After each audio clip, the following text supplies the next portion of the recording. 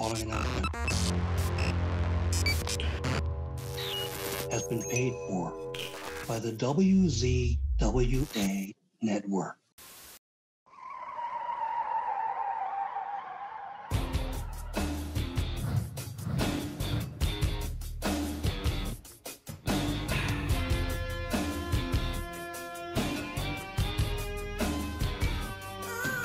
Ladies and gentlemen, welcome to the Insider's Edge podcast here on the WZWA network. I'm your host with the most on the West Coast, California and Fury. What a joy, honor, and privilege to be with you all once again. And right here, right now, I have the opportunity, the distinct honor right here, right now, to be speaking to one of the voices of extreme pro wrestling, the voice of extreme pro wrestling, one of the most, if not the most underrated play-by-play guy in the history of the wrestling business. He is the one, he is the only, Chris Kloss. How are you, sir? Hey, I'm doing good. Pleasure being on here. Thanks for having me. Thank you, sir. It's a real thrill for me. And as per usual, Chris, on the show, the first question always is, when you're a young man, how did you become a fan of professional wrestling? I actually was never a fan. I just needed a job one day and I applied for a wrestling announcer. The end. No. I remember I'm 40, just turned 46 in February. And I was a child of the 80s, definitely. And I'll say this. I remember my dad kind of casually watching wrestling. And I remember him, I don't know how we had it, because we didn't have like major cable TV yet. But I remember he was watching wrestling and it was Bob Backlund was a champion. And I don't know how, because no one was watching wrestling then, unless you were in that territory. So there was something called On TV and Select TV. And this was like this big switch that you had like on the back of your television. And it would be like this precursor to HBO and the Z channel and all that, which went out of business too. But I remember him watching that. And I remember him having on world class championship wrestling from Dallas, Texas. And that wrestling, I remember like thinking, oh, wait a minute. Whoa, this is heavy duty stuff here. And then of course, the advent of MTV, the war to settle the score. Remember that on MTV? And oddly enough, that happened on my birthday, February 18th. So I remember that it would happen on my birthday, Madison Square Garden. But so I kind of was a casual fan in the mid 80s and, everyone at school, 85, 86, 87. Are you kidding me? Of course, everyone was talking about it. But it was water cooler talk, right? For even the non-wrestling fan back then, really. And so, all right, I'm watching with everybody. And then as I go into middle school, junior high, we called it at the time, I was kind of picking it up a little more. And then like SummerSlam 89 was my first pay-per-view I ordered. The first event I ever went to was October of 1988 at a house show at the LA Sports Arena. Of course, that was the no more. It's all gone now. Unfortunately, the Sports Arena is torn down, but the home of WrestleMania 2 and 7. And so I went to, that's when I really started picking up on it. But what I do remember is when I was in high school, when you're in high school, everyone starts growing out of wrestling. And I just went the exact opposite. There's something about this industry now on a different level grabbed me. I love the tongue in cheek. I love the Mean Genes, the Gorilla Monsoons, and the heels like Mr. Perfect, Ravishing Rick Rude, and Rick the Model Martel. I think he is not ranked in that category at the heel Shawn Michaels and all. I think Rick Martel really gets overlooked as that cocky heel. But anyway, I digress. I just remember though that character Martel, like as a kid, like this is hilarious. This is awesome. This is a guy that's proud to be a douchebag. Like it's just great, man. And he has no clue that he's a douchebag, right? but no. And then I'll tell you what what one telling moment in my life was. We went to a house show at the Sports Arena, and it's on YouTube, by the way. The HBO movie channel. I don't know if you guys remember in Australia, There was a channel called the Z channel. Did you remember that, hearing of that? No. So the two big cable companies that started off movie channels was HBO and the Z channel, A to Z, Z. And so the Z channel partnered with the WWF because they wanted to do something with them on the West Coast, as the WWF was doing MSG network stuff for Madison Square Garden and the Spectrum network for Philly, Maple Leaf Garden. So the Z channel was doing, hey, when WWF comes to the LA Sports Arena or Phoenix, Arizona, or San Francisco Cow Palace, we're going to broadcast those on the Z channel. There were still house shows like MSG Network. So October of 1988 on YouTube, the Z channel, WWF at the LA Sports Arena. That was my first show I ever went to. But then into like, I want to say it was somewhere in 1990, my buddies and I, my mom took us to the sports arena. And on the way home, I remember this, my mom said, "Hey, are you okay? Everything all right?" I'm like, "Oh yeah, why?" And she goes, "You weren't watching the wrestling." And I right when she said that, I realized, I remember I was so fixated on watching the people around me, because I would go to the sports arena. That's where the LA Clippers played. I would go to the Forum, the Great Western Forum, the fabulous Forum. That's where the Lakers used to play. We used to go to Laker games all the time. Went to a few Clipper games. But anyway, and we're talking the Laker Showtime, Magic Johnson era, like this. Very fortunate to have grown up in this city and witnessed that, right? But anyway, as a kid, we go to the games and we would be surrounded by 16, 17,000 people. And I remember as a kid, I look at the people at wrestling and I'm like, these people are reacting the exact same way as if we go to a Laker game or go to a Clipper game or go to a Dodger game. And my mom noticed she thought I was just, something was wrong and I was something on my mind. But I was like, I was looking at the people and, "Mom, can you believe it? These people, they do the same thing for the Lakers, but it's not real, you know?" And it was like, that was a point where I wanted to be on that side of the curtain. And now going into high school, which was 1990, 91 was my freshman year.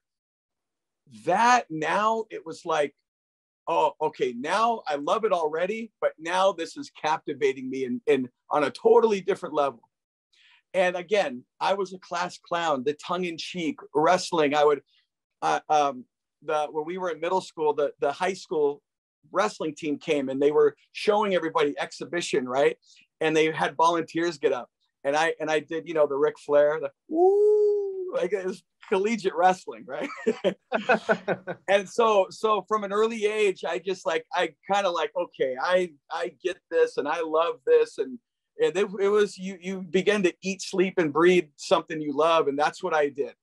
And so I really got it at an early age. I mean, I just picked up what they did for the TV taping, and there's a few tapings in Long Beach for Superstars where I knew where the hard cam was, and I went there and I was all over TV and all that. And I was like the only one in the audience doing that in 93, right? Everyone it was boring and it was bad time in the business. But no, man, it was just something I loved and I gravitated to. And then I eventually got into the business. Right. Awesome. Well, that just leads me straight into the next question. How do you find your way from going from fan to getting into the wrestling business? And was it always to be involved as an announcer, or did you have other aspirations as well? How did you find your way in? Well, I it's funny. I'm 6'3". I'm a 210, 205 pounds. So I've always asked that. Like, how come you never became a wrestler? And you know what? I don't have an answer. Like, I just wanted to be in the business. And I'm not a brawler. I'm not a fighter. I've been maybe a few fights in my life on one hand I can count, and maybe have a couple fingers left over. But I was a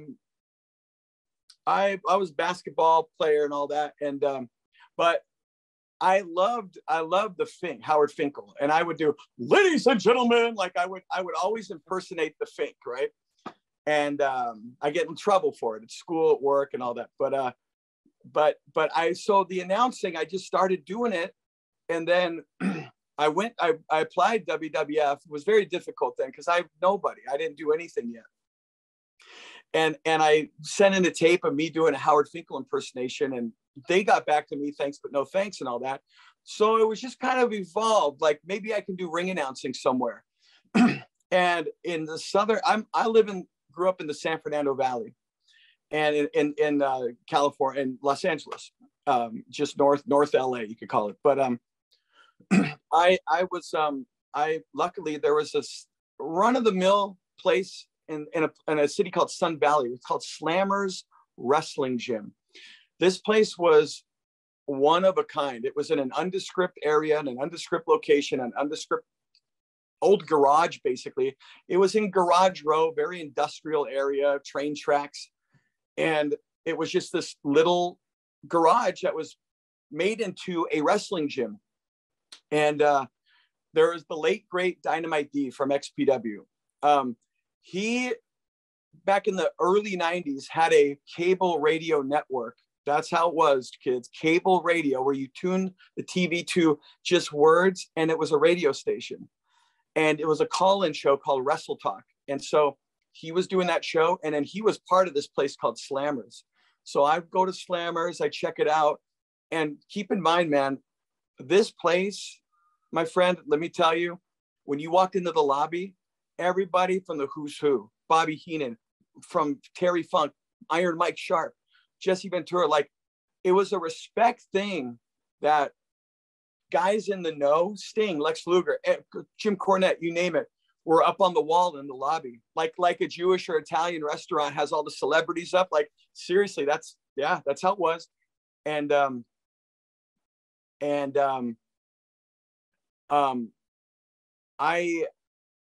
it was a respect thing. Like when the WCW would come to town, WWF would come to town, a lot of the old timers would visit Slammers kind of out of respect that there's a place like this that's teaching kids, it's holding little shows.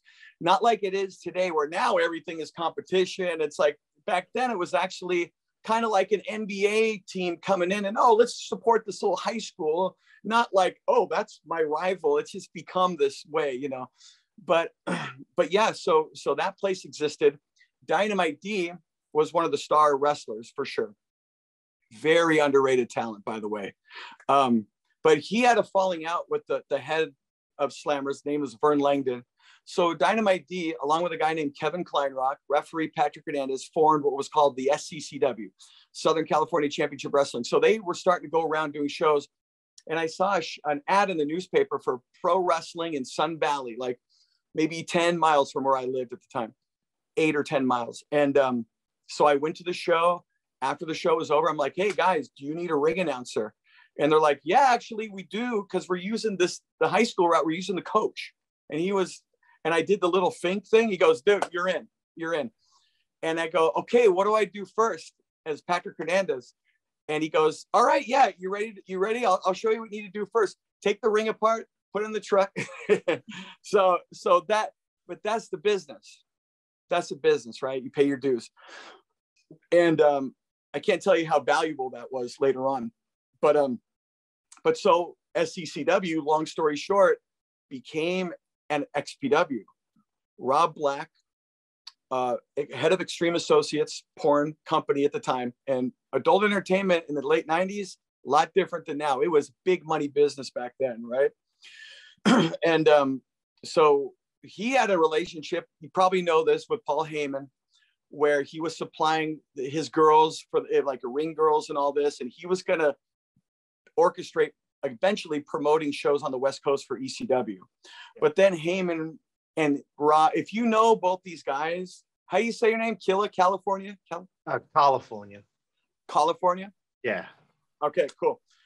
From California. Okay,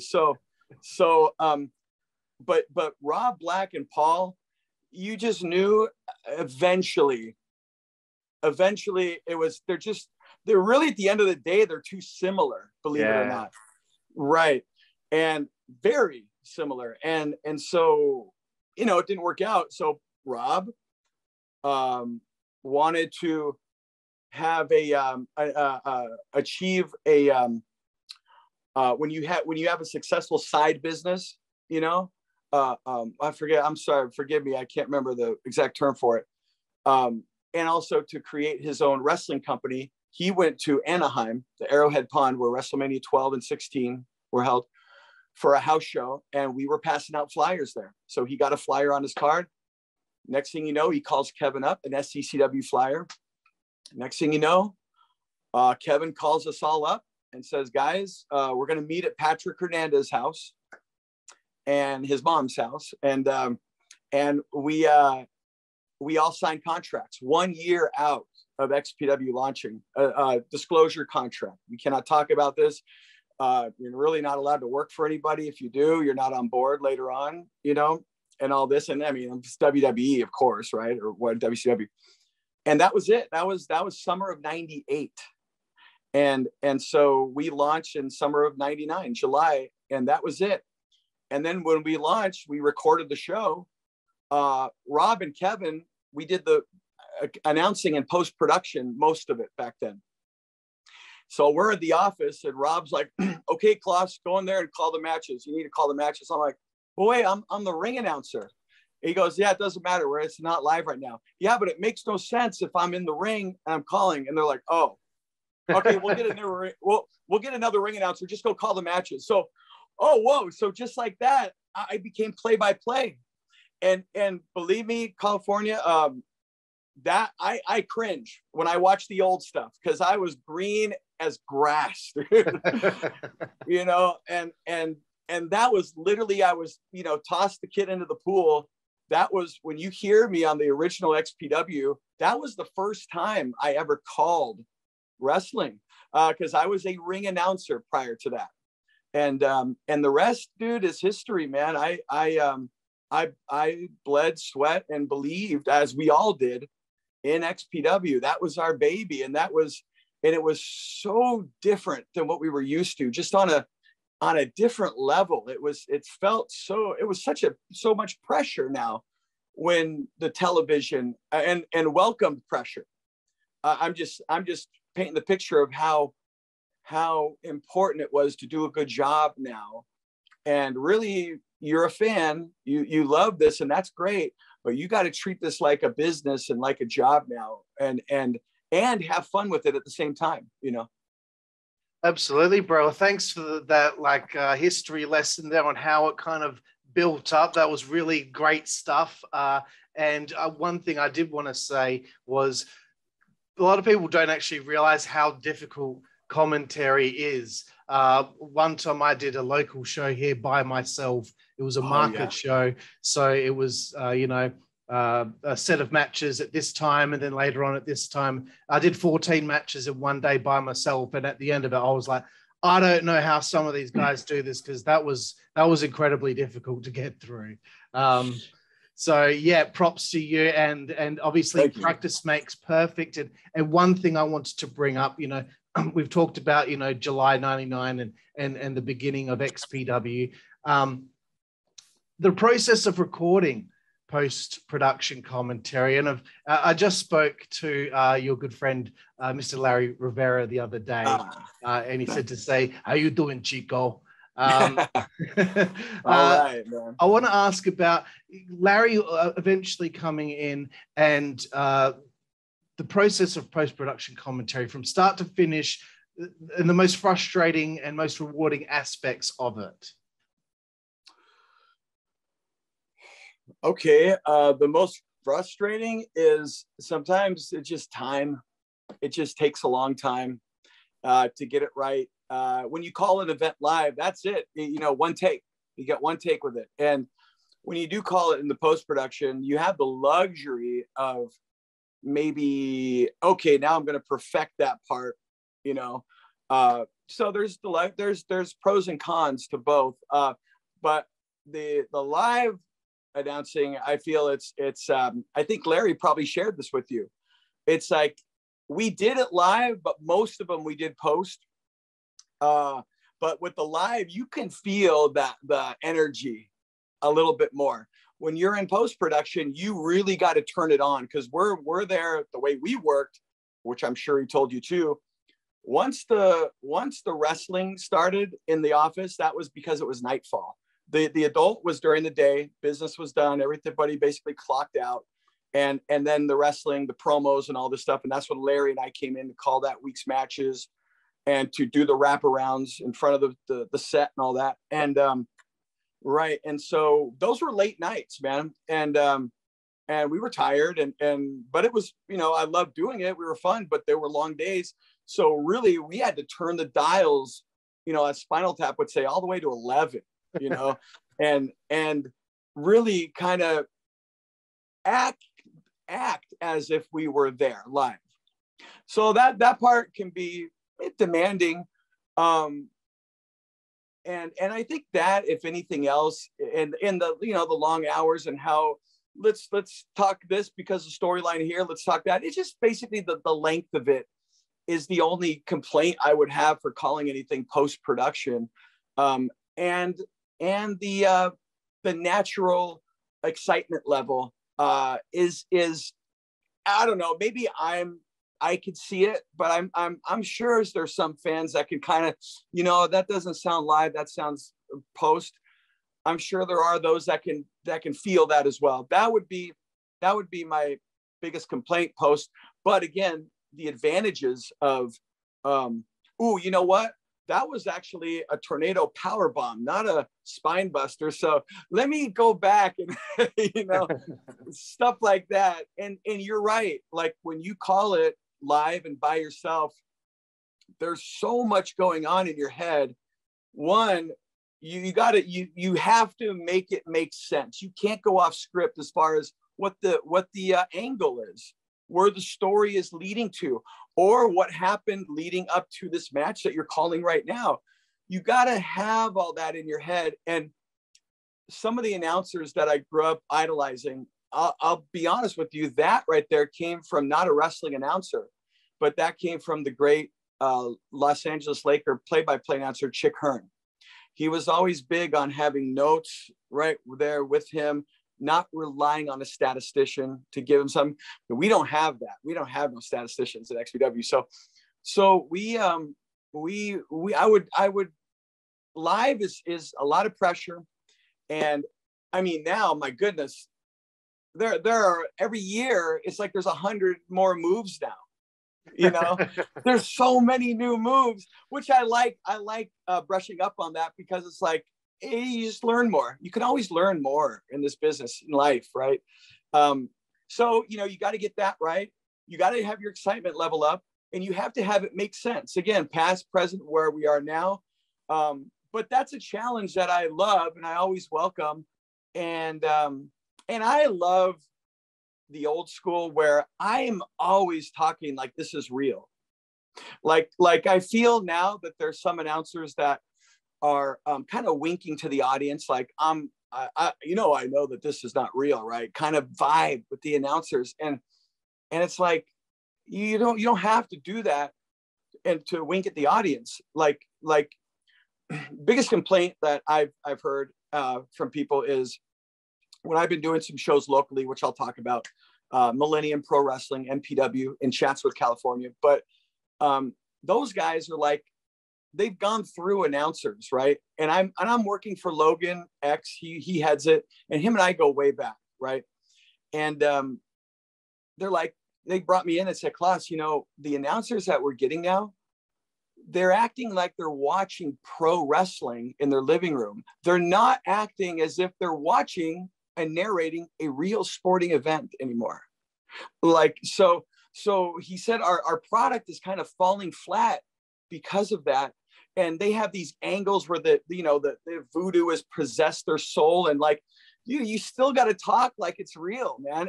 And I love that. Like, I'll send you a clip of a recent show where one guy was possessed and he had to come back, and they tried to possess his friend. And my God, no, like they're playing with a man's soul. This is not right. Morally, this is not right, and oh God, and that is the audience is going to roll their eyes at that.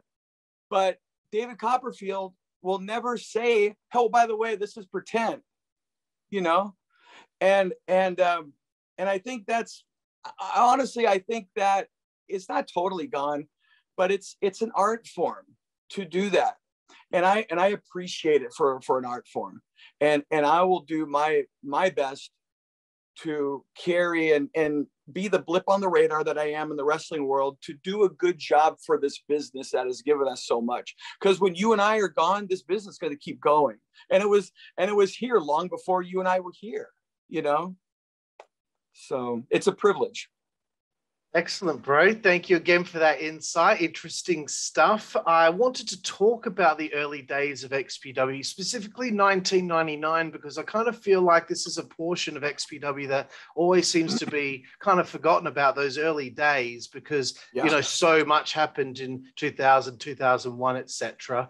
You know, all the I guess, infamous things that XPW have been heard about or known for. But these early days, you have your core originals like Damien Steele, Dynamite D, Supreme, Johnny Webb, Homeless Jimmy, Kid Chaos. What were the shows like back then? Because when I interviewed Messiah, he kind of talked to me about how like this felt kind of like it was like a family atmosphere. You guys were all like this family that were taking on the world. And how important was it to have guys like Big Dick Dudley and the Pitbulls and Cronus on board at that time? Yeah, very good question. Thank you for asking.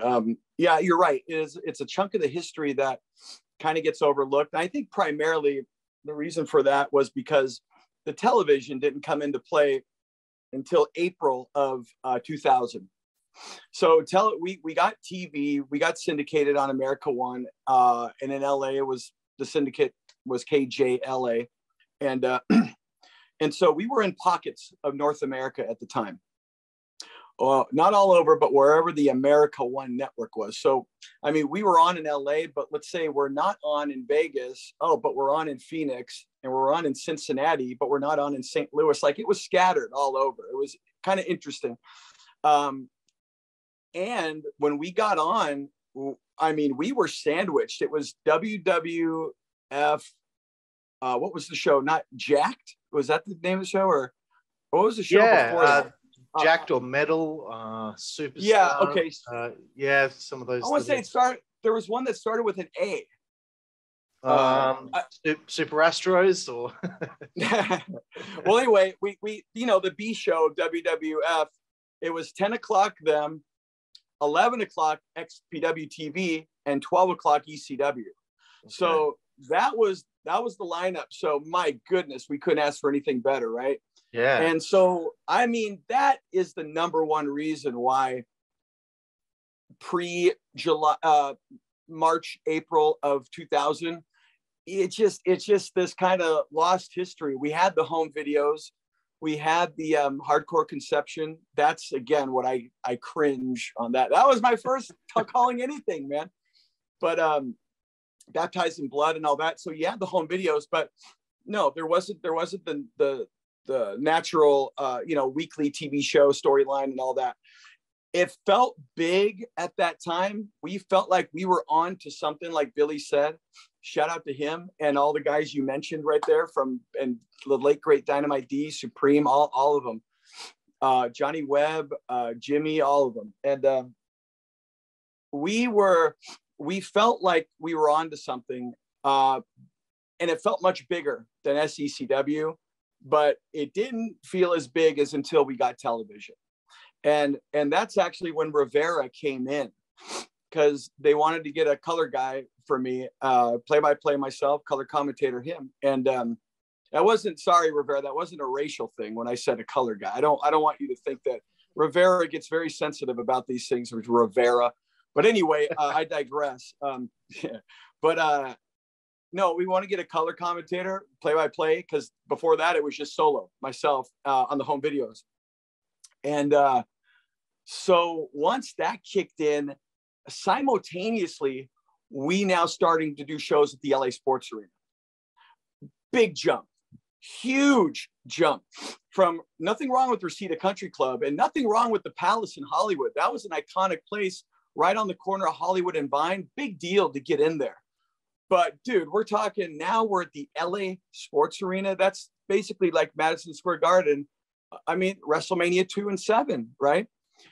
So, and internationally, people know about that arena because of those WrestleManias, right? So what a big deal to get in there. And this is where a lot of us guys went to go see WWF. I was at WrestleMania 7. I didn't go to 2 because it was a freaking school night. Unbelievable. But because it was on a Monday. It was a school day and school night. Like, oh God, that was, come on, parents, looking back on it. But but no, so that history, it was great, but it was a big feeling out process, 99, early 2000. And it was good that we had that. It was good looking back that we did not have TV right away. It was a blessing in disguise. We needed that feeling out process, from myself, Rivera, to the referees, to the wrestlers, to backstage, everything.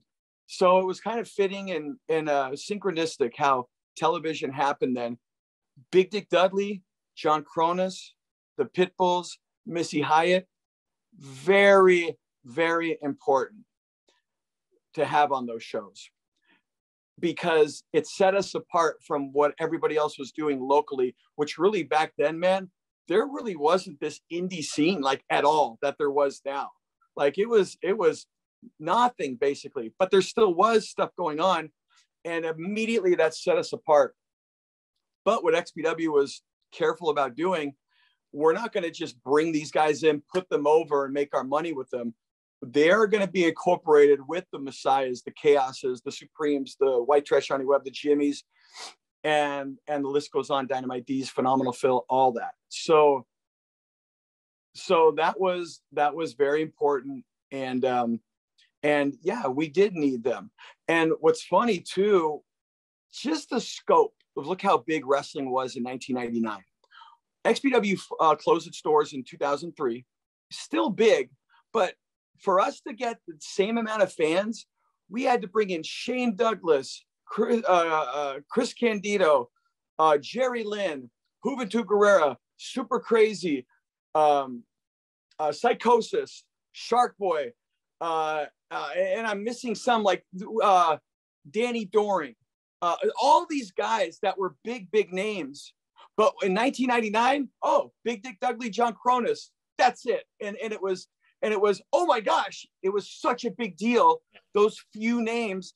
And then you fast forward, you realize like, ooh, it's waning a little bit. Now you need to get that times 10 to get the same amount of fans now in 03. So XPW, really wasn't around that long, but it was around in a pivotal time in the business, because we came in when it was still basically the Attitude Era, and kayfabe was very alive and running still then. We saw such a shift and a change between 99 and 03. It was amazing, the shift. Yeah, awesome, bro. Love hearing about all of that.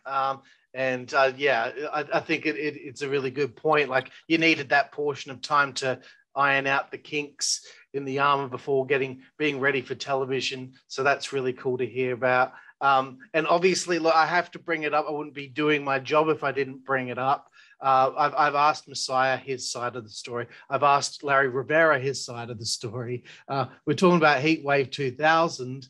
I loved Larry's version of events because I've had ECW referees, I've had New Jack on the show, I've had a whole bunch of guys that were involved in the incident, but I've only had Larry and Billy's side of the story, XPW wise. Could you tell me a little bit about, I guess, ahead of time, knowing they're coming to, Los Angeles for this show, what was like, I guess, the plan ahead of time before the moment where the shit hit the fan? Well, I mean, there was not much of a plan. But when we found out that they were coming to the West Coast, Rob was like, no, man, no, now it's on. Because he was already, if I get the timeline right, he was already going at it with Paul with lawsuits over Sabu's name. Yeah. And then and then Sabu was the champion and all that. So it was a big deal, and of XPW. And so there was lawsuits already going on. And I think with the timeline, it was just like, now that the lawsuits are going on, now that we're on television, because that's when because you think about it, what, July of 2000, right? Or Heat Wave, yeah. So we get on TV early April of 2000. All of a sudden, and now the lawsuit with Rob and Paul and Sabu. Now all of a sudden, of all the places, they come to Los Angeles. Yeah. So yeah, man, there were guys that took exception to it. Rob definitely took exception to it, and no disrespect to the talent in ECW whatsoever, but because it wasn't their decision, it was upper management's decision to do this. But I totally understand. You gotta protect your backyard. The thing that I think the boys took exception to, one, we are all in now for XPW. We're doing everything we can to make this a success. So now we have this competition coming to LA to kind of suppress us, right? And I think the exception, because I say no disrespect to the talent of ECW, but it felt like that this is not cool for the boys of XPW. It's a business move, office versus office. But at the end of the day, there's guys that are now on the roster of XPW that now have this platform. And you're coming over here to kind of suppress that and not give these guys a chance. It's kind of like when the XFL, Vince McMahon, and people would knock the XFL, but nothing against the players and the coaches, which I believe, right? And that's the same principle here. It was like, now the boys and myself and the referees, we're all gonna kind of get chopped down because they're afraid of this competitive thing, or maybe they wanted to screw it to Rob, whatever. But it was no coincidence that they came to LA. It was no coincidence. I mean, they were East Coast. They'd venture a little into the Midwest, but that was it. That was a jump right to Los Angeles of all places. And they could have gone to Vegas, like anywhere, but that was so, we took exception, and that was it. We made the choice to go to the show and make our presence known. And Kevin Kleinrock, he bought the tickets. He stayed in line early morning. But when you have when you see a map of the arena, right? And you see where the aisleway is coming and where the seats are. So Kevin, it was just a 50-50 choice, flip of the coin. All right, the aisleway's here. So Hardcam's either here or here. And he all right, I'm going to go here. And he picked the wrong side, unfortunately. But that's understandable, because you can gauge you only have two choices, when you see the ramp and the map. So we were on the same side as Hardcam. I would have been a different experience, I think, if we did manage to get on that opposite side. I would have changed a lot of things about that day and event. But man, that was surreal. It was kind of an out-of-body experience when I was there and all the shit went down. But I was there, and we were kind of like whispered to each other. It was Jimmy, Messiah, Billy, Chaos, myself, Christy Mist, and Supreme. The six of us were ringside. And we kind of like, we don't want to disrespect the match. We're not going to do anything during the match, but we're also not going to do anything when they know they're off on doing a promo live on pay-per-view, and they're not focused on the arena. So when the main event was announced, Tommy Dreamer, Just Incredible, and right when the bell rang, we did our thing, because we didn't want to interrupt the match, but we wanted to be seen on television. Hey, whether you like it or not, that was the plan. All right. So we did what we did. And there's some XPW chants, but there were more ECW loyalists there for sure. Myself, I was wearing an XPW shirt, and right away, Atlas Security and one of the wrestlers grabbed me, and they wanted to pull me over the guard railing. Okay. Now, if you know anything about wrestling, once you go on that side, you are now trespassing. Basically, they're not going to get in trouble for anything they do to you. That's how it is. So So I knew this, man. I knew this, and I knew that's what they were trying to do. So I basically, like, they grabbed my shirt, and I literally like slithered out of my shirt and came out. So if you watch the footage, you see I'm shirtless, and people always ask me, like, what the hell happened? Why are you shirtless? But that's the reason. And so we got escorted out at that point, and we definitely made our presence known, you know. Okay, fine, we did our job. But then that's when all hell really broke loose, man. We got separated out there in the streets of Los Angeles, the Grand Olympic Auditorium. And it was pretty bad, man. It was, and we were all outnumbered. I luckily came with, I got knocked to the ground by Big Sal. And yeah, and he actually came up from behind me. He reached from behind and grabbed my, because I got my shirt back. He grabbed my shirt and like pulled me to the ground. And whoa, I went to the ground. And at that point we were like, dude, we don't want any trouble. We're not here to cause any trouble. We're just coming here. We paid our tickets and we're making our presence known, whether you like it or not. We don't want any trouble, you know, no disrespect and all this stuff. And I got out of there, and you talk about adrenaline, dude. So I'm in my car and I'm driving back. It's daylight still. It was an early, you know, it was summer. So it was light out, I remember. And dude, I just in my mind, what the hell just happened driving on the freeway? Like, that was just live on pay-per-view. Like right now, everyone's probably going ape shit about what just happened. And it was. And, you know, would I do it again? Yeah. I mean, as long as we don't take away from the boys and what they're doing, that was a message to the office, the higher office of ECW, and the decision to come out here right when we were gaining momentum. Really, dude, you fine. You can come if you want, but you have a ton of other cities across the nation you could go to. You could come if you want. Of course you can. But we can also do what we want. And if someone came to an XPW show, which they did in Philly, I think it was CCW when they were first starting, and they kind of did something or other, dude, I have no problem with that. That's freedom of expression. You paid to come in here. It's not church. You don't have to stand and do it and then sit. Like, I'm all good with that, man. Because when I was a kid, I used to, in the camera and all that, like, I would be such a hypocrite if I ever said, you know, don't do that or whatever. But at the same time, we have the option now to escort you out when we want to. But you could do whatever you want. So I don't ever have a problem with that. And I'll never apologize for that, because I don't think we disrespected the boys.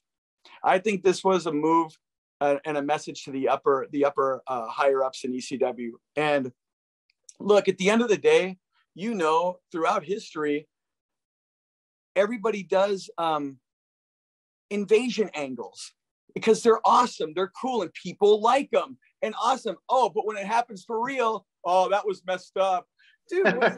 I thought you guys, we freaking reenact this stuff for you because it's so cool, and it happened for real. But I will tell you, California is throughout the time I've been doing the podcast, my own Extreme Memories on the Wrestling Chatter YouTube channel. Subscribe on YouTube, thank you. And but I've had people write me and kind of talk fondly now about that, especially young people that now are finding out, oh shit, that was real. Damn, like there are a lot of young people primarily that are been kind of curious, at least with me, getting in touch with me on Facebook, curious about that, and kind of in disbelief that happened like that. And I'm saying, no, man, that was real. And they almost can't believe that was real, you know? Excellent, Brian. Yeah, that would be a fantastic story. Everyone's perspective of where they're at and what happened to them, everything's different. And that's what I'm really enjoying about asking that question to everyone that was there on that day. I want to make a big video with everyone's answers to our channel. I think that'll be interesting. I just need to get a few more people, but I'm probably nearing about 15 to 20 people now. Wow, that sounds awesome, man. I definitely would be interested in seeing that, being a part of it, or just that's a great, that's awesome, man. Yeah, cool, bro. Okay, so like this moment happened, and then not too long after this, This is what I read on the XPW Wikipedia page. Go Funk Yourself 2000. You got Terry Funk and Candido in the main event. There's a great match with Supreme and Messiah that was on the show. That was Terry Funk and Sabu main event. Sabu, sorry, not Candido, Sabu. This was a pretty big event, and as I read on the article, it said a high point for XPW. Yeah. But then it said it will be 4 months until you guys put on another show. What was going on in that time period? Because things seem to be going so well at that point, and then there's this gap. Yeah, the gap was tough. And boy, I can almost hear, I don't know if you asked this to Larry about the gap, but I can hear him now complaining. He was, oh man, he just, both of us, you know, but unfortunately we lost the sports arena, and I'm not going to lie, it had to do with the product. You know, the LA Sports Arena is the LA Sports Arena. It's legit. You know what I mean? Not to say we weren't legit, but we pushed the envelope huge. And so there was an angle with the West Siders, and there was with Carlito Montana, who was a Cuban gimmick, and he was saying the B word to Mexican people and the N word to Black people. And if you know the LA Sports Arena, where it's located in LA, like, oh man, that was just not the right move. And it was a storyline, and Carlito, man, he's talk about an underrated talent, by the way. You only see him in the early days of XPW. That guy was like respected in the locker room, by the way. Big time. And he was a talent, dude. But he was great, dude, at psychology. So he got heat because he was Cuban, but the Hispanic audience was cheering for him. And he said, like, the only thing I hate more than an N word is a B word for Mexican. And it was like, he was basically getting cheers from them, but saying, no, I'm not one of you. I'm Cuban, Holmes. Like, you know, and all this. And it was like, it was some heat, dude. So now it was like people were throwing stuff, everybody, dude, right? But remember, security came back, and the guy's like, what are you guys doing? Like, what is this, you know? And that maybe was the last straw of maybe other things they weren't happy with. So unfortunately, we lost the sports arena. And look, at the time, it was very difficult to just have another show after being in the sports arena at a small place. Very difficult. It was almost like, we can't lose this momentum. We have to go to a grand place now, but that never happened. And the other reason for the lull was, I can't answer that completely. But the biggest reason that I remember was the LA Sports Arena. And then that was at the time, probably the biggest missed opportunity in company history was when we were promoting Atsushi Onita, Sabu, Exploding Ring, Steel Cage Death Match, which would have been the first ever, obviously, and in US history. And man, Onita, Sabu, and there was so much politics, unfortunately, that went on with Rob and Kevin and the people from Japan that wanted to come over and set it up. But man, can you imagine if we didn't lose the sports arena and we did that match? Like, imagine that at the LA Sports Arena, the home of WrestleMania 2 and 7, and it's the first ever Exploding Ring Steel Cage Death Match in America or in the Western world, really. I mean, unbelievable, you know? And so I will say by far the biggest missed opportunity in the company's history. So that was going on at the time too. And we were maybe focused on that, and a little transition time. Again, focused on that, the deathmatch thing, going back and forth, not knowing where to go venue-wise, because we got to kind of stay on par with the sports arena. But you know what? We finally decided to do a show called Metal Fest in San Bernardino, and it was supposed to be bigger than it was because it was a festival, and wrestling, it was all right, you know, sounded bigger than it was. But no, man, that lull, man, Rivera and I, because we were doing the show and we were like doing our wraparounds about, did you remember what happened in the parking lot when Rocco and Jocko were kicking that box and they found what was in it? Oh, Rivera. And then in the shower, Jessica Darling, like, we're talking about nothing to do with pro wrestling. We're narrating these skits in the office, you know? So it was tough. It was tough, but we got through it. And that was good practice too, actually, though, to kind of improvise and, you know, make this crap not so crappy, you know, as best as possible. But no, that was a big lull. And like I said, during that lull was unfortunately that Onita Sabu match. Damn.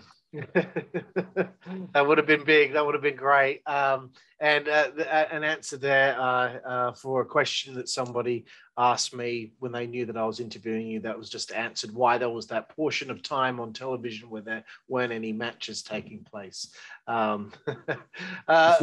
Speaking of all of this kind of stuff, I have more of a broader question here. Is there one storyline or angle from XPW history that you would say is your favorite?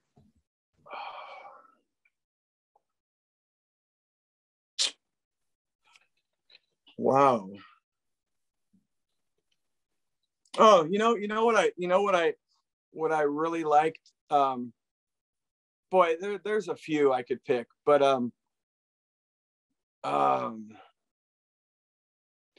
I liked the genesis and the creation and the explanation of the character Homeless Jimmy. I thought that was very well done. How he was a student, the love of his life left him, and all this stuff, and it was written out. And they had footage of him walking through UCLA, where Kevin Kleinrock was actually still going to school at the time. So he had Jimmy down there and doing all that. And I thought that was nice, dude, because that was a great way to introduce and create your own homegrown talent. And that added to his appreciation by the fans. Jimmy was over, man. That guy was over. Homeless Jimmy, dude.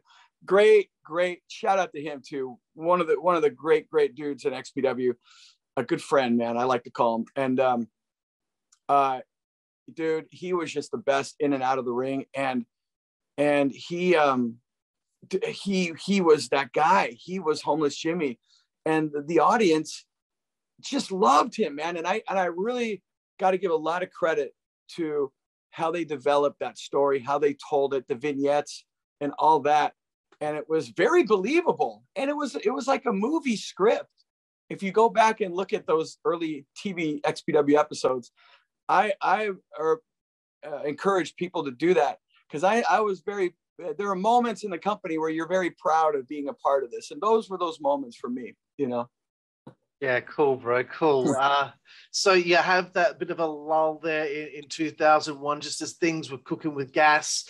You get towards early 2002. Here's possibly like an opportunity to get things rolling again as you're heading towards Freefall on February 23rd. Have to ask about it because, geez, it's such a crazy moment in wrestling history. New Jack, Vic Grimes scaffold match. We interviewed New Jack on the show. We didn't ask him about it because he's been asked about it a million times, but we just asked, did he and Vic ever talk after that? And he said no. But no, yeah. I wanted to know, just from your perspective, when you saw it happening, when you saw it taking place, what went through your mind? Wow. I mean, hang on a second. Oh. Wow. No, really, I mean that. Wow.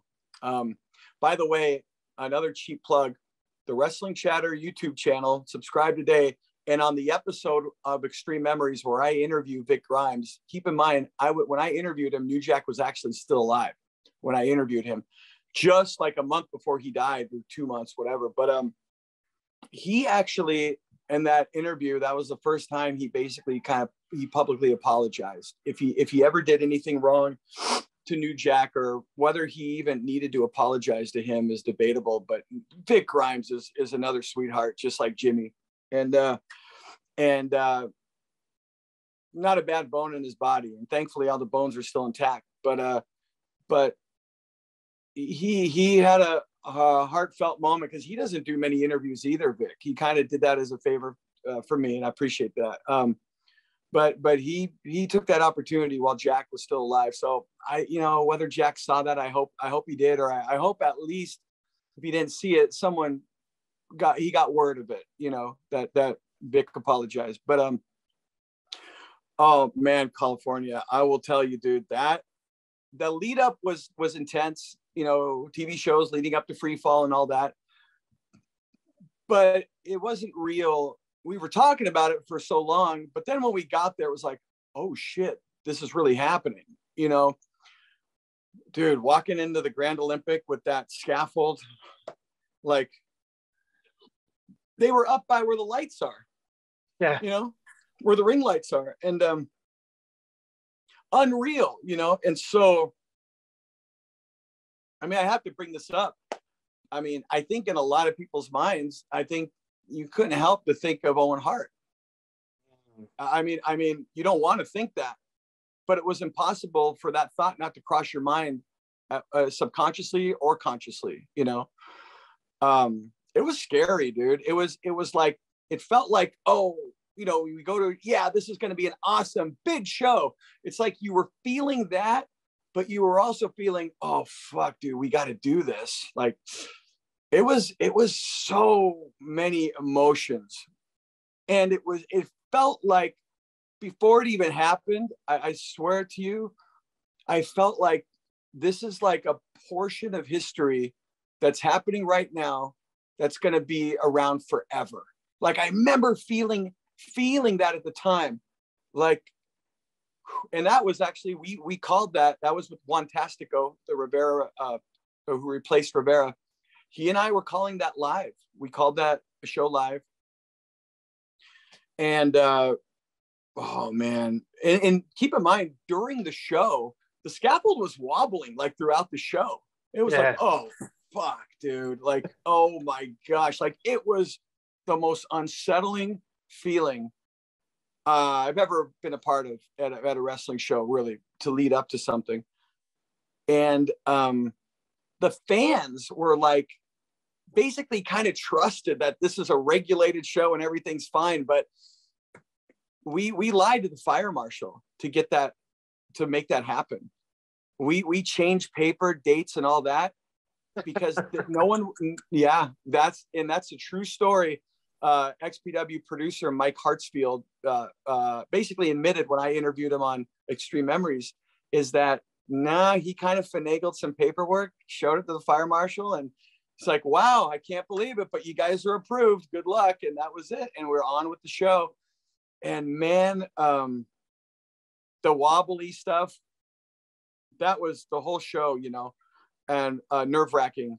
And when they were up there, it was like we were calling the match. And we're like, it was hard to call it because we're calling it like it's a real sport, right? What we're talking about.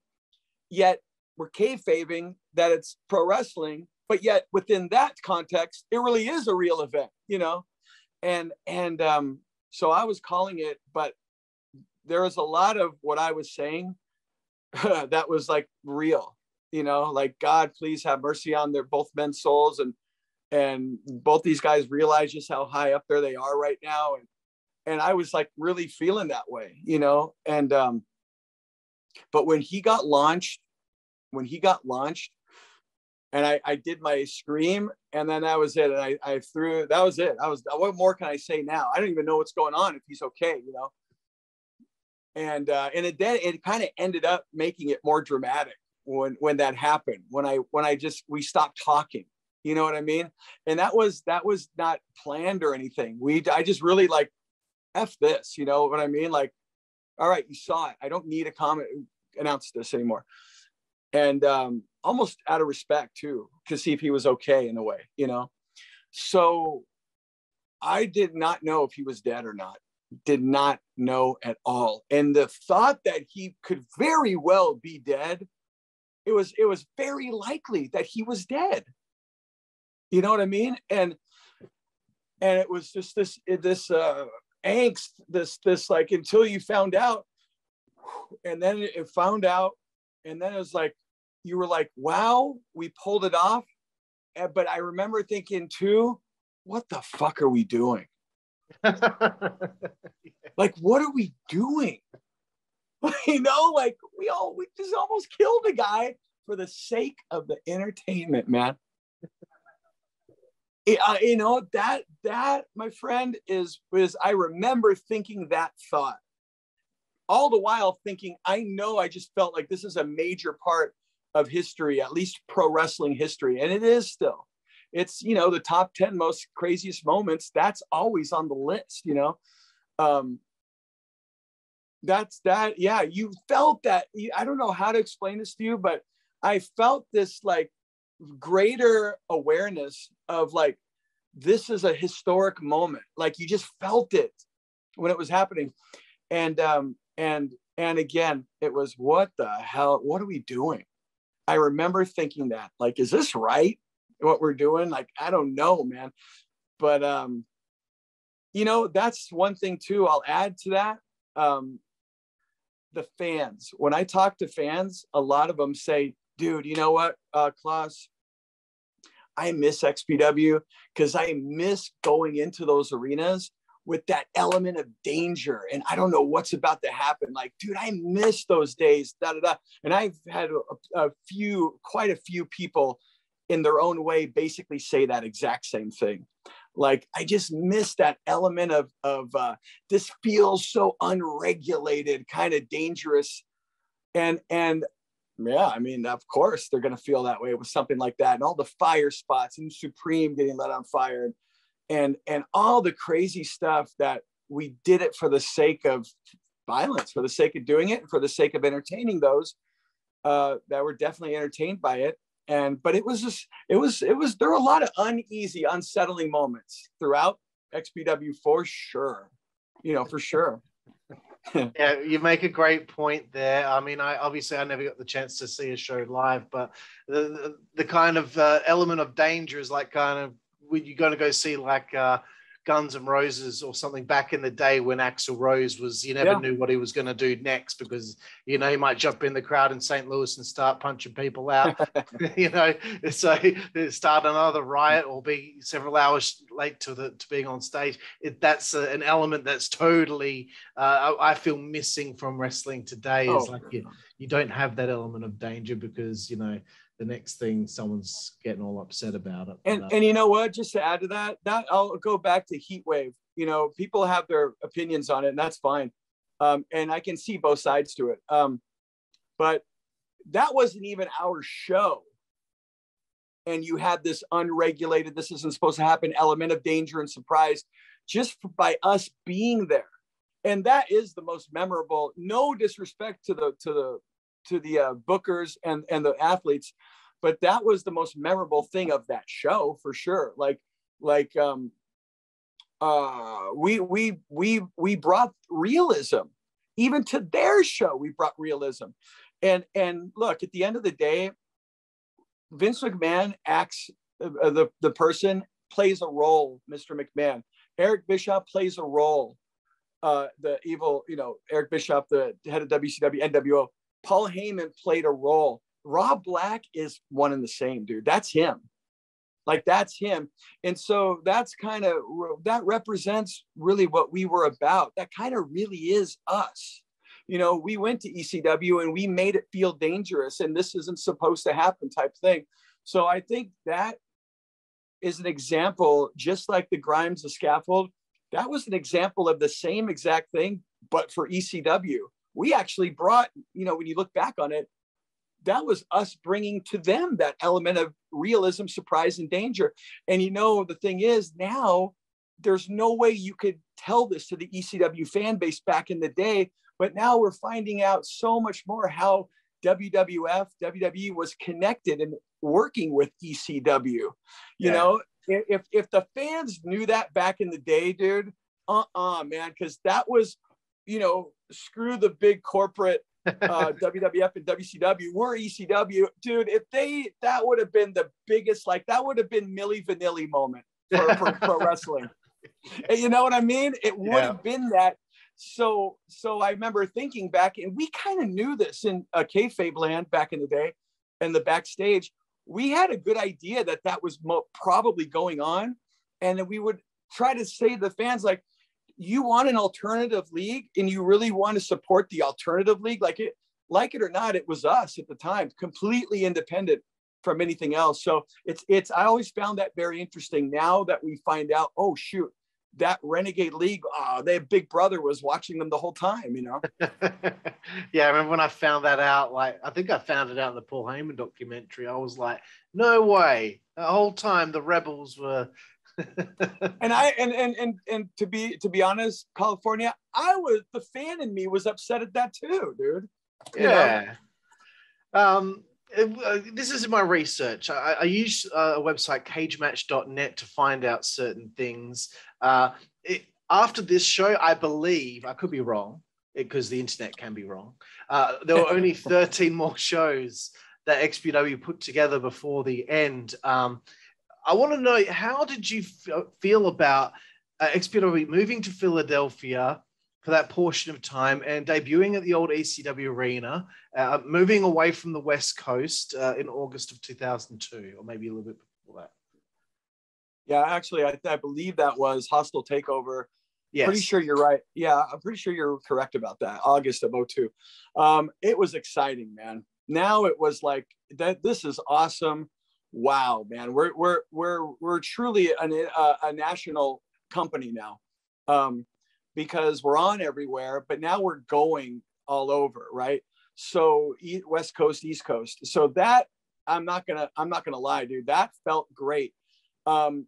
The only thing I personally would have changed is, Rob should never have purchased the old ECW arena, because that was in the office, that caused a lot of, it wasn't a smart move at the end of the day, because it financially just wasn't good. But I would have, when I thought this at the time, the only thing I felt bad about was, damn, like, we're kind of turning our backs on LA, you know, and the LA fan base finally, look, really, theoretically, since the territory days, had their own identity in wrestling. And it wasn't until the Hollywood Wrestling, not NWA Hollywood, I'm talking Hollywood, Gorgeous George, Grand Olympic Auditorium, before Vince took over wrestling. This was, and coincidentally enough, here we are at the Grand Olympic Auditorium, where that old historic, all the footage of Gorgeous George and all that was at the Grand Olympic, you know? So much history there. And Roddy Piper and the Tollus brothers and the Guerreros, man, like, so much history throughout the Grand Olympic Auditorium.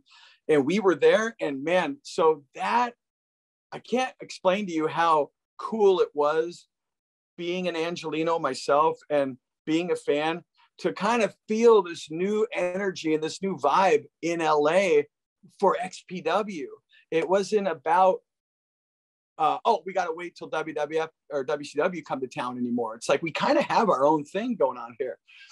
So that, I remember thinking, like, oh man, we can't do all the shows over there. But again, we purchased the arena. We had to have vacancy in there with ourselves to make it worthwhile, you know, business wise.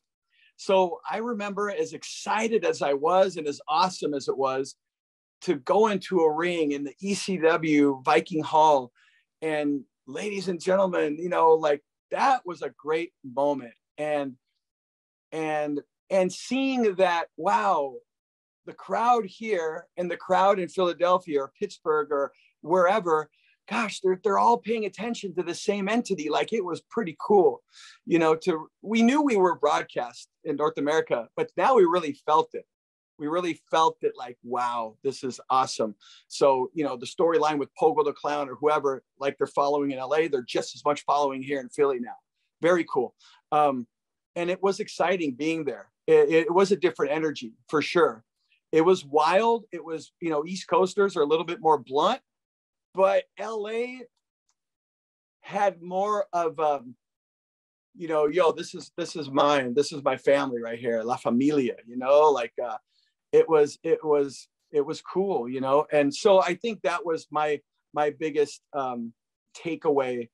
My biggest takeaway as far as thinking anything negative about that was only one thing, and that was dissing the LA fan base. And I would have done 1 month Philly, 1 month LA, 1 month Philly, 1 month LA, which is what we were going to do when Joey Styles came in, if you want to know about that. Yeah, I had a missed opportunity for me too with Joey Styles, because the plan was eventually he came in, he was going to call the East Coast matches. I was going to call the West Coast matches. And then on the pay-per-view, we were going to come together. Oh, right. Okay. Yeah. And I love Joey. Joey's a great friend still. I'm still in contact with him.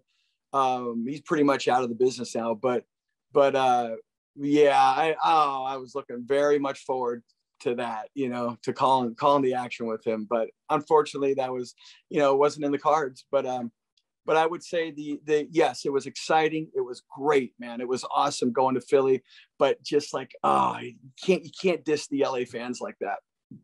Yeah, that's what I was kind of thinking you might say, because, geez, I wonder how those fans were feeling. But yeah, good point. And that was going to be my next thing was bringing up the fact that Joey was brought in because, excuse me, Wikipedia again said that you were dropped from the announcing booth. Wikipedia is so full of shit sometimes. You weren't. You were just going to be doing the West Coast shows. He's going to do the East Coast shows. That now I've just learned something. So there we go. What was the reason behind Joey leaving after being there? I remember that. Well, we were with what it was we were on TV, and he was from New York, Joey Styles, Chris Kloss from Los Angeles, and Roxanne Hall from London, England, right? So this was a female announcer we were going to bring in. She was a porn star. she was porn talent. Joey Styles, I think that was the icing on the cake, where he didn't realize, he wasn't told that he was working with a porn girl, and he wasn't down for that. So it was probably not just that, but I think it was more that I'm pretty sure I got this right. Forgive me if I'm wrong, Joey, but I'm pretty sure this is correct, which is it was that he was like teamed up with this porn girl, but no one told him about it. And that was kayfabe to all of us. I didn't even find out till later that she was an adult film actress, So, but that was pretty kind of it, I mean, but Joey was fine. He was having fun there. Shane Douglas really was the one that brought him in. And I didn't know at first what was going to happen. So I was a little like, hey, what are you all about, Joey? Like, what's up?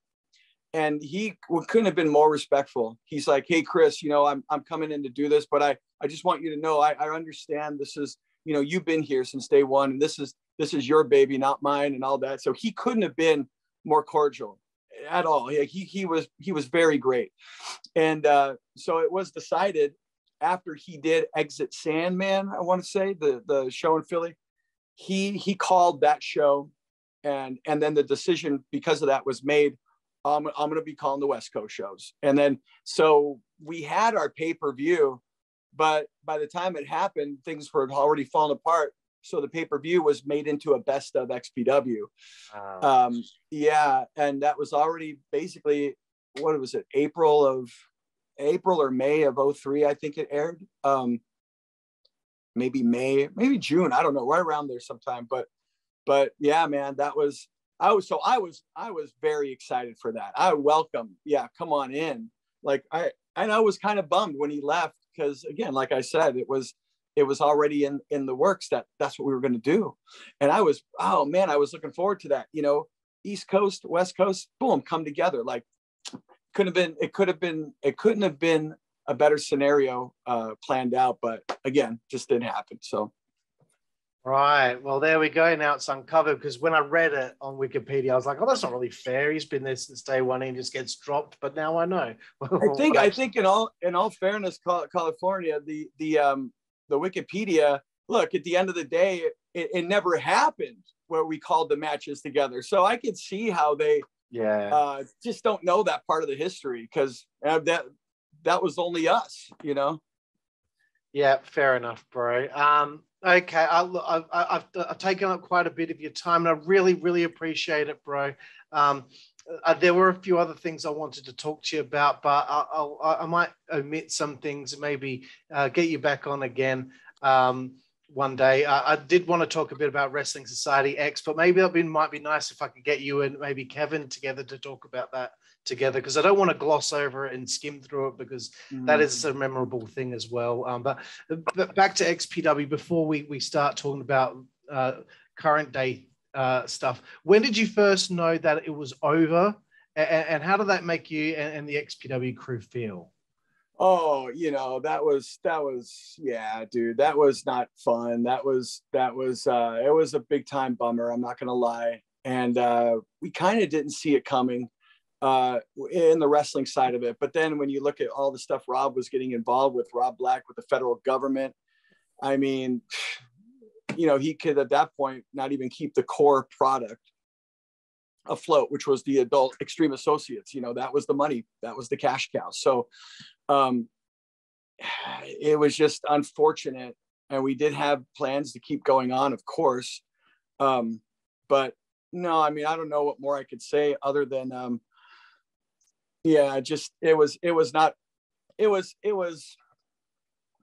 you know, everything happens for a reason, though. Like, you know, I went on to move to New York after that, came back from New York, did Wrestling Society X, and all these other things happened. And but at the time, man, it was, you know, it's like the family is done, you know, we're all moved out of the house, you know, and so it was a bummer.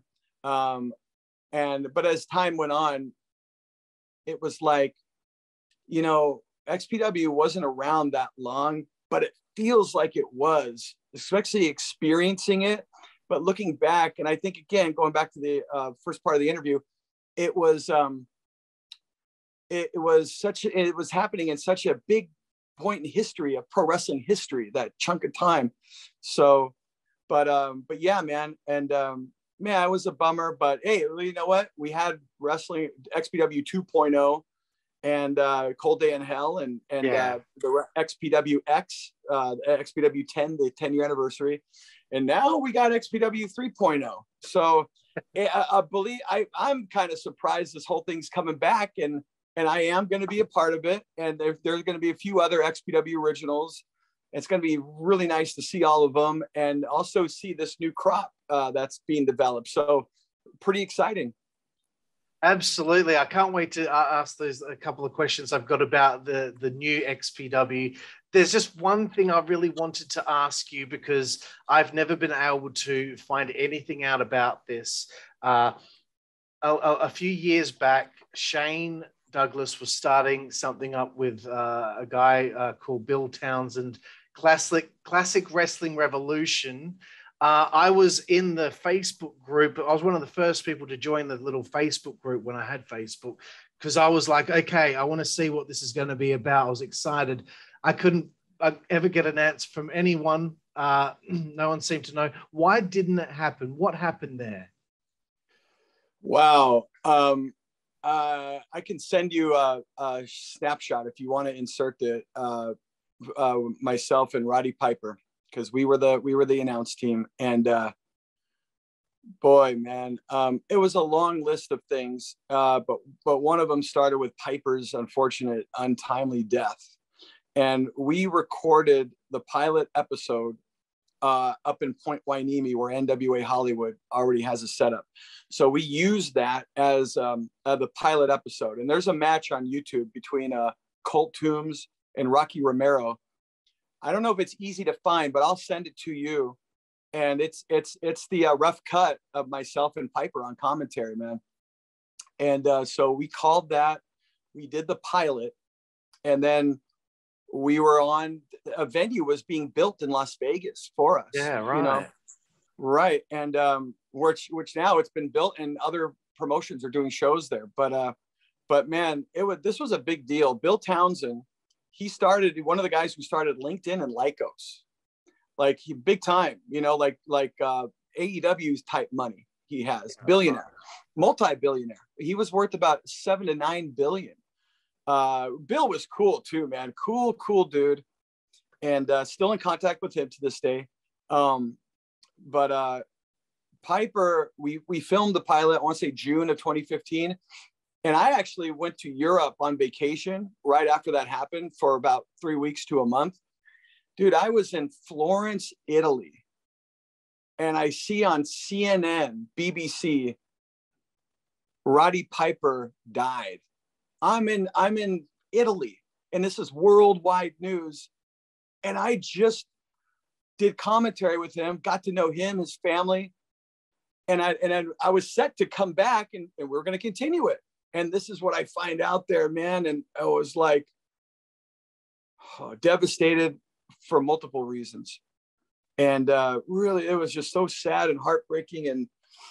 And like I said, he was awesome, dude. He was just a regular dude. Like to this day, you could see like he never forgot his roots or struggling growing up, and he had his struggles, and you could see that, man. And he complimented me, dude, which like, oh man, I couldn't like, because I don't know if he was familiar with me, but after we did the matches, he's like, oh my gosh, dude, this is good. And I'm like, dude, don't keep talking, man. I'm gonna cry, dude. You know, it's like, and you know, but that was, you know, I talk about all XPW Wrestling Society X. There were so many great moments, but that moment with Piper, just on that pilot, it's got to be top 3 in my career, dude. Calling action with him. And I was talking to him about They Live, the movie They Live, like good stuff. And I was good conversation with him. But no, man, he passed away. Fast forward, Jake Roberts was going to be his replacement. So I met up with Jake and one of the other producers, Cristo Garcia, who now works for the Golf Channel, but he was the other guy involved. And I'll send you a picture of that if you want to insert that too. But man, Piper ended up dying. Then China was brought on board. She ends up passing away. Oh my gosh. Then like one of the investors, he passed away. And then like the number 1 investor, he passed away. So this was starting to feel a little, just something was not right, you know? And, you know, ultimately it came down to the investors that weren't with us anymore, literally and figuratively, that it was just a cluster of things added up as to why, unfortunately, that never took off, man. But Roddy Piper, Shane Douglas, Road Warrior Animal, again, the late great Animal, and Piper, China, Jake Roberts, like a lot of old school names were already signed up. Roddy Piper's son, Colt Toombs. Piper was so big because remember, he wasn't like really close with WWE. There was a little rift right there at the time. And he was all about, man, this is awesome. Everything was, it was regulated. It was union. We weren't independent contractors. We were taken care of, right? Health insurance, everything. I mean, the contract I signed, dude, I won't get into the money, but man, we were taken care of, dude. Unbelievable. So Piper was like all for this because of all the stuff he'd gone through in wrestling. He, you know, no retirement, never taken care of. He wanted his son to be in this and this thing to succeed. And he was going to do whatever it took for this thing to succeed for his son and for the young talent.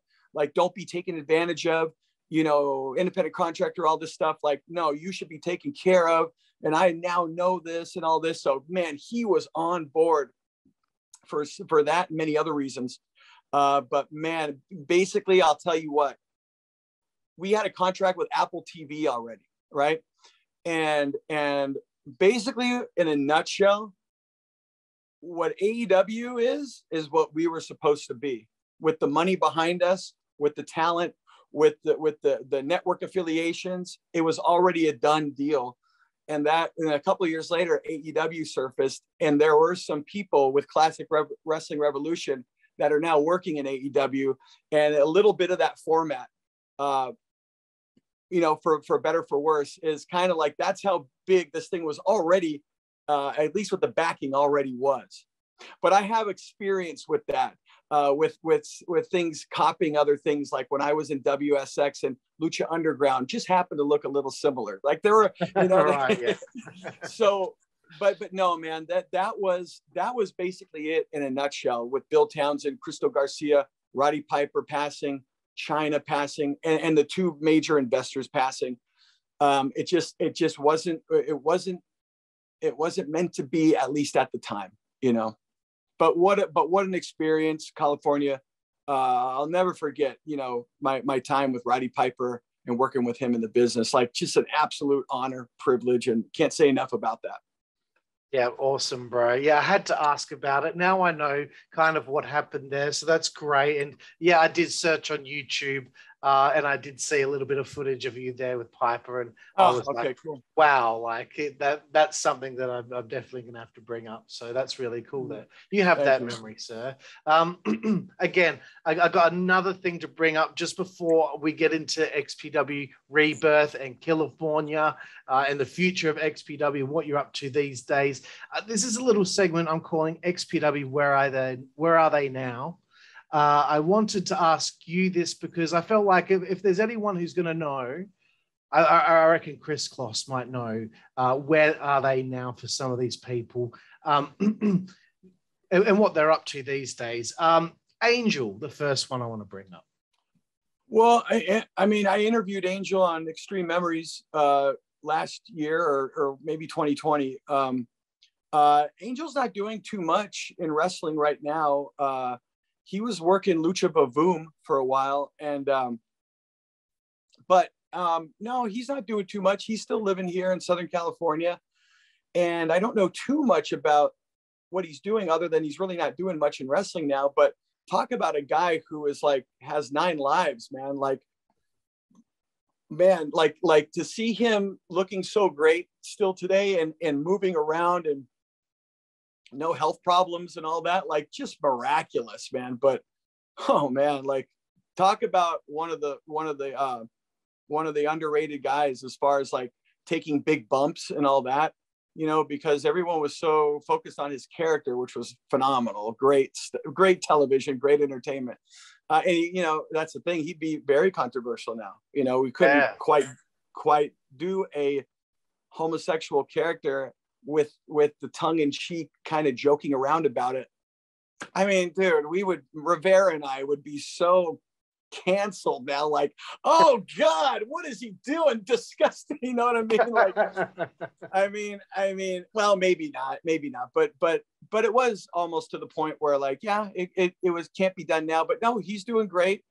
He's still floating around here. And like I said, just thank goodness he's not in a wheelchair, Absolutely, bro. Absolutely. The next person I want to bring up was Crack. Do you know what's happened with him since XPW? He's still living here in LA. I want to say he got married again recently, which it looks like they're very happy. But no, I mean, he's not doing any wrestling, but he's still in SoCal, and he's doing pretty good. I talked to him on the Extreme Memories as well. Okay, cool, bro. I'm gonna have to sift through the channel and find some of this stuff. Cool. Next person I want to bring up, Carlito Montana. Once again, still living in LA, not doing any wrestling at the moment, and doing all right. Again, I interviewed him on Extreme Memories, but he is I'll say again. You talk about guys that were there from the beginning, and he was definitely one of the forefathers here for a lot of the guys like Dynamite D, for the reason why guys got chances, guys got success, guys got good training, fundamentals, and a respect for the business, big time. Carlito Montana, I feel like he gets overlooked big time, and understandably, is because of his timeline in XPW. He didn't go all that way, so there's only so much you can see of him, but a great talent, a great guy too. Excellent, bro. Only a couple more to go. Big Rot and Chronic. Have you heard anything about them? Well, Chronic's doing great, living in LA, but right now I want to pay tribute to the late, great Chronic, passed away, unfortunately, and really kind of an ugly situation. He was a bouncer in Las Vegas, and just, I don't even want to get into the details, but it was shameful, unfortunate. And that guy was one of the best, man. Like, talk about happy, go lucky, joking around, cracking jokes, treating everybody the same. Just good dude, man. And, you know, a great character. Like, you watch him out there menacing, like he's going to kill you, but in the back, total teddy bear, just good guy, you know, and rest in peace, big guy. Cool, bro. Sorry, I wasn't aware of that. No, it's okay. It's okay. Cool, bro. A couple more to go. White trash Johnny Webb. Webb,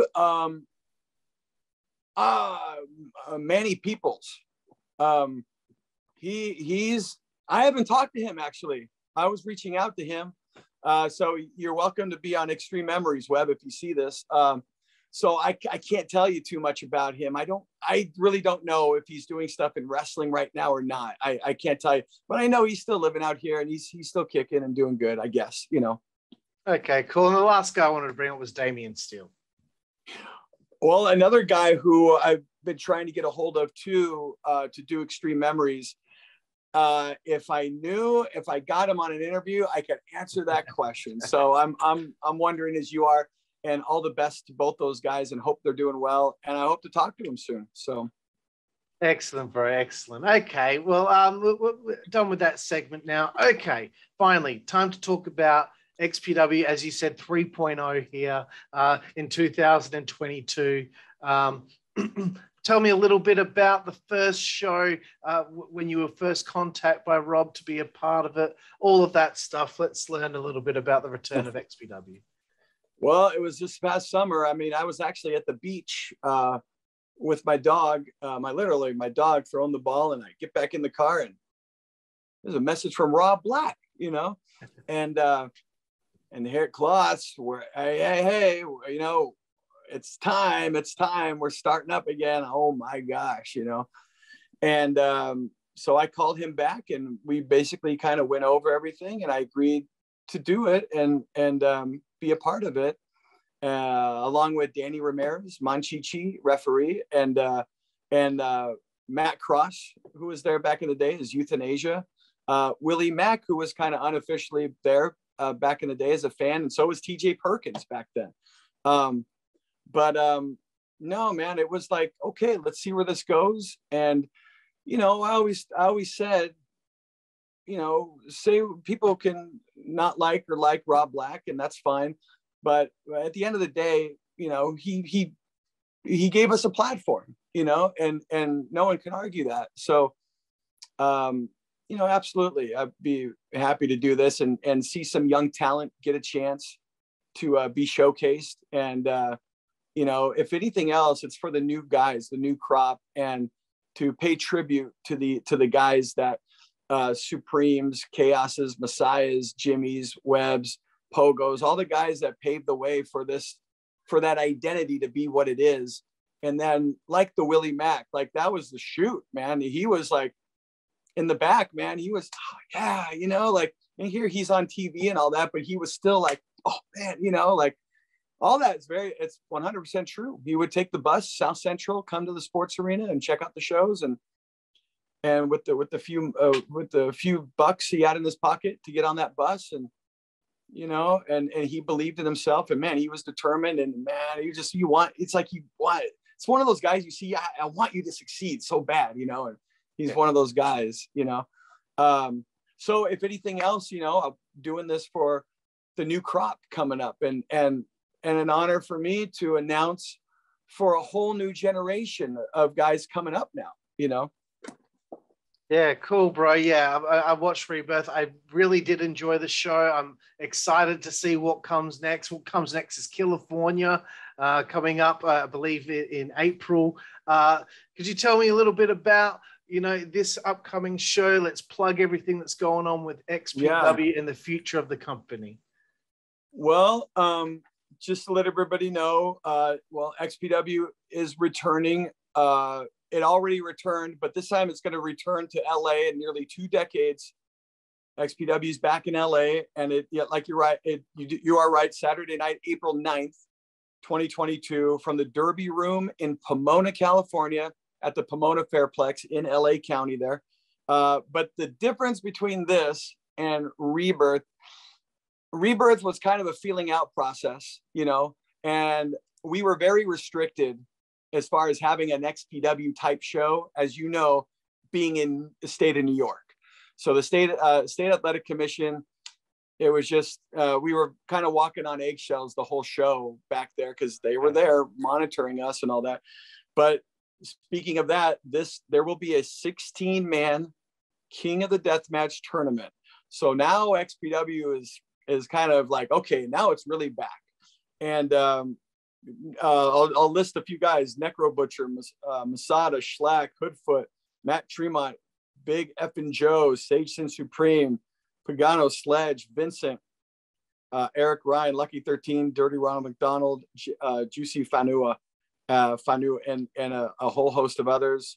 Also appearing, Stylish Young, Willie Mack, XPW Originals, Jasmine St. Clair, Veronica Kane, Jessica Darling, Vic Grimes, Pogo the Clown, Patrick Hernandez, Danny Monchichi Ramirez, and yours truly. And yeah, dude, this is going to be a big night. And it's going to be back to the roots, so to speak, more so than Rebirth. And it's going to be on Fight TV. But again, tickets, go to TIX.com for tickets, thexpwwrestling.com, and all social media is at the XPW Wrestling. 5 p.m. doors open, 7 p.m. bell time. It will be streaming live on Fight TV. Remaining tickets for this start at $40, go up to $85. So those are the ones remaining still. But yeah, it's going to be April 9th. We're right around the corner, about a month, little less than a month away. Saturday night, April 9th in Pomona, world famous Derby Room in Pomona. So, I mean, yeah, dude, I'm very excited for this. And, boy, it's like, talk about a time capsule, you know, to see all the guys, and again, to see that we're doing the deathmatch tournament. You won't be disappointed. There are going to be some surprises, and man, just put your seatbelts on, because death matches too today. A lot of the death matches from yesteryear, some of them pale a little bit what the guys are doing now today. Yeah. It's going to be wild, man. It's there's going to be no holding back on this event, because we're not restricted this time. We're in California, we're in LA, much looser laws here in comparison to New York for Rebirth. So man, looking forward to it. And you should be there. You're California. You should be in California, man. I know, bro. I know. It's your show. It's your show, man. When I saw the name of the show, I was like, this is tailored for me, clearly. Yeah, it was like, and then I saw you spell with a K, right? Yeah. And me too, by the way, with Chris. But dude, I mean, I saw your name. I was like, wait a minute, that's too coincidental, man. Yeah, I'm excited, bro. I'm probably more excited for it than WrestleMania, to be very honest. Right on. Yeah, I'm looking forward to it. So everyone that's watching, everything that Chris has plugged here in the description on YouTube, for the Extreme Memories, the Wrestling Chatter, everything. I mean, you can see it behind him. So, I mean, it's right there as well. All of that stuff, just look down there. And I've got all the information there when this comes out on YouTube, when it comes out. Awesome, Chris. I've really enjoyed the opportunity to talk to you here today. I've got one last segment. I'm sorry, I've taken a lot of your time, but I've done this with every interview. It's called 5 Second Frenzy. The idea is that you answer each question within 5 seconds. It's your favorite this, your favorite that. Here we go. Chris Kloss, who is your favorite wrestler of all time? I have to pick one? One. Oh, Bret Hart. Excellent. If you could pick one match that you've called in your career, what's your favorite match? I mean, it's either Sabu and Terry Funk at the Sports Arena, because Terry Funk came up to the announce table and he actually clocked me. I will never. That's a Roddy Piper moment. I know it's 5 seconds, but I guess I'll say the scaffold match. Okay, cool, bro. And by the way, no pressure. If you break the 5 seconds, there's nothing I can do about it anyway. Okay, Brett. Moving away now from wrestling. Favorite book? Oh my gosh, I would probably say "Human Race: Get Off Your Knees" by David Icke. Very nice. Favorite TV show? My favorite sitcom of all time. Oh man, it's either Taxi or Sanford and Son. I don't know which one to pick. I'll go with Red Fox, Sanford and Son. Excellent. Favorite film? Oh my gosh, are you kidding me? They Live. Excellent choice. Favorite musical artist? Scorpions. Oh, brilliant, bro. Brilliant. Favorite food? Indian food. Very nice. Favorite place to eat on the road? Oh my gosh. In-N-Out. Very nice. I've never had it and I really want to. Yeah. Sorry, man. I don't want to salivate for a minute. The next one, I'm not sure if you're much of a drinker. It's supposed to be favorite alcoholic beverage. If not, your favorite beverage in general. My favorite drink, it's just pretty simple. Vodka soda. Very nice. The second last one here, Chris, is the naughtiest one of 5 Second Frenzy. Your favorite female body part. You see a good-looking lady. Where does Chris Kloss's eyes go to first? Let's pay tribute to the great Lizzie Borden, Major Guns. You got to go with the boobs. Yeah. All right. Fantastic choice, bro. And the last one here on 5 Second Frenzy, favorite curse word. Oh, fuck. I don't know. Oh, there it is. Okay. Excellent answer, bro. And that is the number one answer if this were Family Feud. Chris Kloss, I want to thank you so much for your time on this show. I know I asked for an hour. I ended up getting nearly 2 hours from you. So thank you so much. I know it's late there right now. I really appreciate your time. I'm so thrilled to see XPW back, to see you back, and in a company that I'm able to see on Fight TV, etc. Yeah. So excited. You are incredibly underrated. Everyone out there, the most underrated play-by-play guy in wrestling history, as far as I'm concerned. Thank you so much, Chris, for everything. Thank you. I really thank you very much. That means a lot. I appreciate that. And it was all my pleasure being here tonight. Thank you for having me, man. You're welcome, bro. And thank you everyone out there for watching the Insider's Edge podcast here. I'm California alongside my new friend, Chris Kloss, and we will see you down the road. Thank you. Network, that's the way we play. Good God Almighty. Network, that's the way we play. Get puppies. Network, that's the way we play. Get. The following announcement has been paid for by the WZWA Network.